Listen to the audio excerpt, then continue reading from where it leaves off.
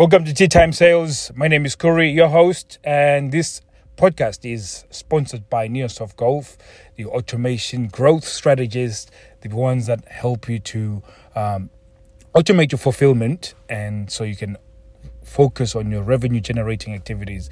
Today I'm really excited about this episode because I'm talking about one of my favorite things. And there's one thing that I realized very quickly when it came to marketing, that there's this notion when you build a business, and I falsely believed this before, that you build it and then they will come. So you just go into this process of building this thing, and then all of a sudden people are just going to find it.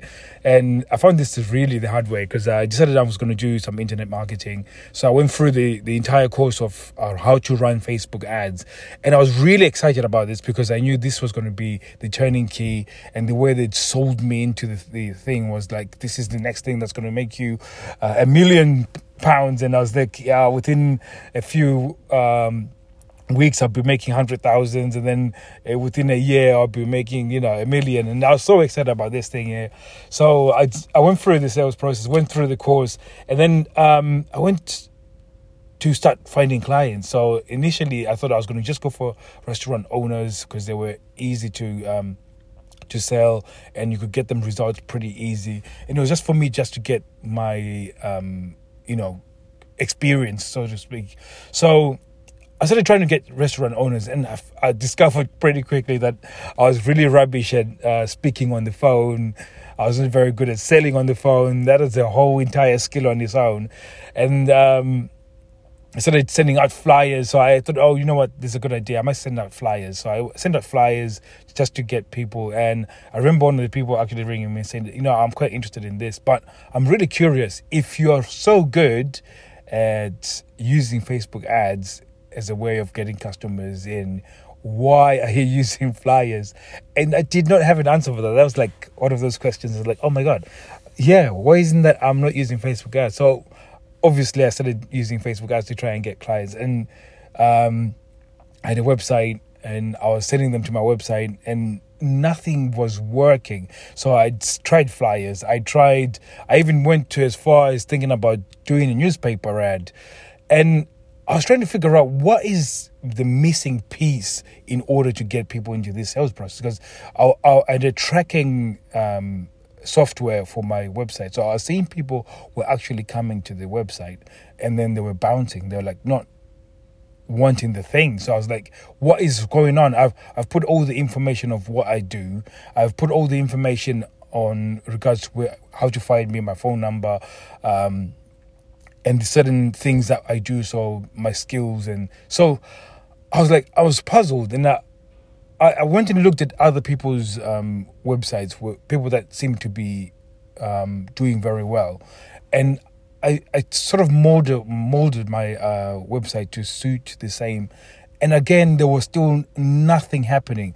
So I was like, what is really going on here? Because there must be something that is different. And this is where most of businesses are in the golf industry as well. So golf clubs are in the same situation, where you've got your website, you've got your Facebook pages and Instagram and everything else.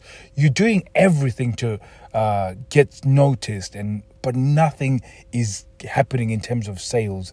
And you're doing all these marketing activities, and it's not up until I read a book, which is one of my favorite books, which is Expert Secrets, and really talks about how it's important to be able to speak in stories and story form. And again, if you've looked back to some of these podcast episodes, there's a lot of storytelling, and there's a reason why you tell a lot of stories. When you tell stories, it releases a brain in the chemical called oxytocin, which is a chemical of connection.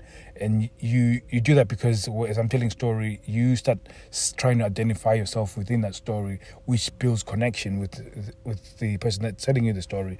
Plus, at the same time, if I'm going through a piece of information, instead of me telling you the features and benefits, if I've put the features and benefits within the story, then it amplifies the value of the thing. So I started reading all of this and started learning this, and I was like, oh my God, that's the missing piece. And it's only up until I figured out that you have to have a story regarding your brand in order to actually make sales. Now, this is something that is now the next level of marketing, and this is basically the crux of marketing. If you could break down marketing pieces, so you take away all the activities of marketing, what marketing comes down to this: being able to tell stories. Because what story do is usually when you meet your potential customer, they already have a certain set of beliefs, and those beliefs are all held up by stories. So for instance, for me to be scared of fire, something would have happened to me in order to be scared of fire, and that whatever happened to me reinforces the reason why I should be scared of fire. So it's up until somebody comes and says, no, if you wear these fireproof gloves, then you might be okay. So, and they have to tell me the story why me wearing fireproof gloves would make me feel okay. And once they use a story and they trump my belief based using story, it changes the whole game. So, and again, while I'm saying this, hopefully when you're looking within your own presence in terms of your digital presence, you're probably now thinking, that makes sense. And I now see why a lot of the I've not been able to get people within my sales process. And again, when you use different stories, you gotta have different stories for different customers. Because now yesterday I was talking about multiple portals of entry. So for instance, like the story that works for somebody who's been a seasoned golfer is different from a beginner golfer, and also the way you would speak to a seasoned golfer that's a female is different from a beginner golfer. And again, the way you communicate is going to be within the stories that you tell, and those stories create belief. And when you create belief within your potential customers and all your current customers, you ascend them into the next piece of your sales process. So whether it's you're actually just getting them in for just a game, or whether you're getting them for getting that frequency of them getting in to play quite frequent, or you're now trying to send them to become members, there's certain stories that you have to start finding out and telling in order to ascend those people. And those are multiple stories that will speak to multiple different people as well. So I hope already in your head you're thinking, oh my God, I need a story, and how do I get a story, and how do I sort this out? And I would like to invite you to our challenge. It's called. You can go and join at ttimesales.com. So you're going to be able to sign up for our challenge, which is going to take you to a Facebook group. In that Facebook group, we're going to be holding this challenge, and this challenge is going to be us taking you through an entire sales process. So you can be able to build out an entire sales process. I think if you can build out one, then you can build multiple stories. You just have to build out one. Once you know how to do that, do one, then you should be able to do the rest. And we'll tell you the different things that you need to do in order to actually structure your story, and how you actually present the story to your market. So it's not just you're trying to get anybody and everybody, but there's a certain way of how you actually present that story. So for instance, when you create the story that you're creating is not just to speak to everyone.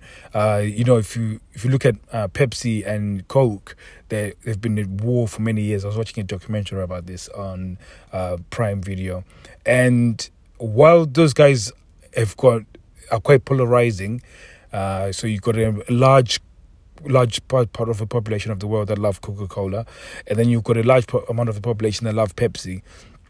Those people would never go. They'll never, go to another brand. They'll continuously drink those brands that they've chosen. But there's also a select few that are undecided. So they will drink Coke, they will drink Pepsi. But if there was a different option, a healthier option, they would actually become fans of that. And, there's people that are now health conscious. They know that there's sugar. They want to have something that is just as good as in terms of taste, but is a little bit health benefits to with it as well. So it's not bad for your health. So if somebody can come up with a drink like that, which is where your sales message comes into play, and then present a message and says, you know what, instead of having Coca-Cola or Pepsi, how about this thing that I discovered? You know, that's how you start getting those undecided people. That's how you plug in your message within the gap of the market, so you can actually start generating sales. And this is, again, just that strategy alone itself is like gold. Being able to figure out your message and plugging in the gap in the market is like, it just changes the whole game. So you're not even when people get into your sales process, you're not even having to be salesy or, you know, forcing people and trying to chase after people. Those people are actually chasing after you because you've got the right message. So I'm going to knock it on the head here. I'm really excited about doing this challenge.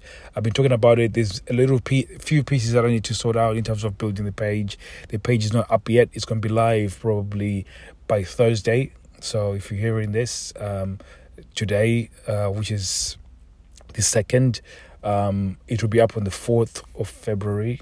Thank you very much for listening. If you've got any stories that you want to share within the golf industry, and you got something that you got amazing that you want to share, just give us a shout on our Instagram or on this podcast, and we'll get back to you so you can feature on our show.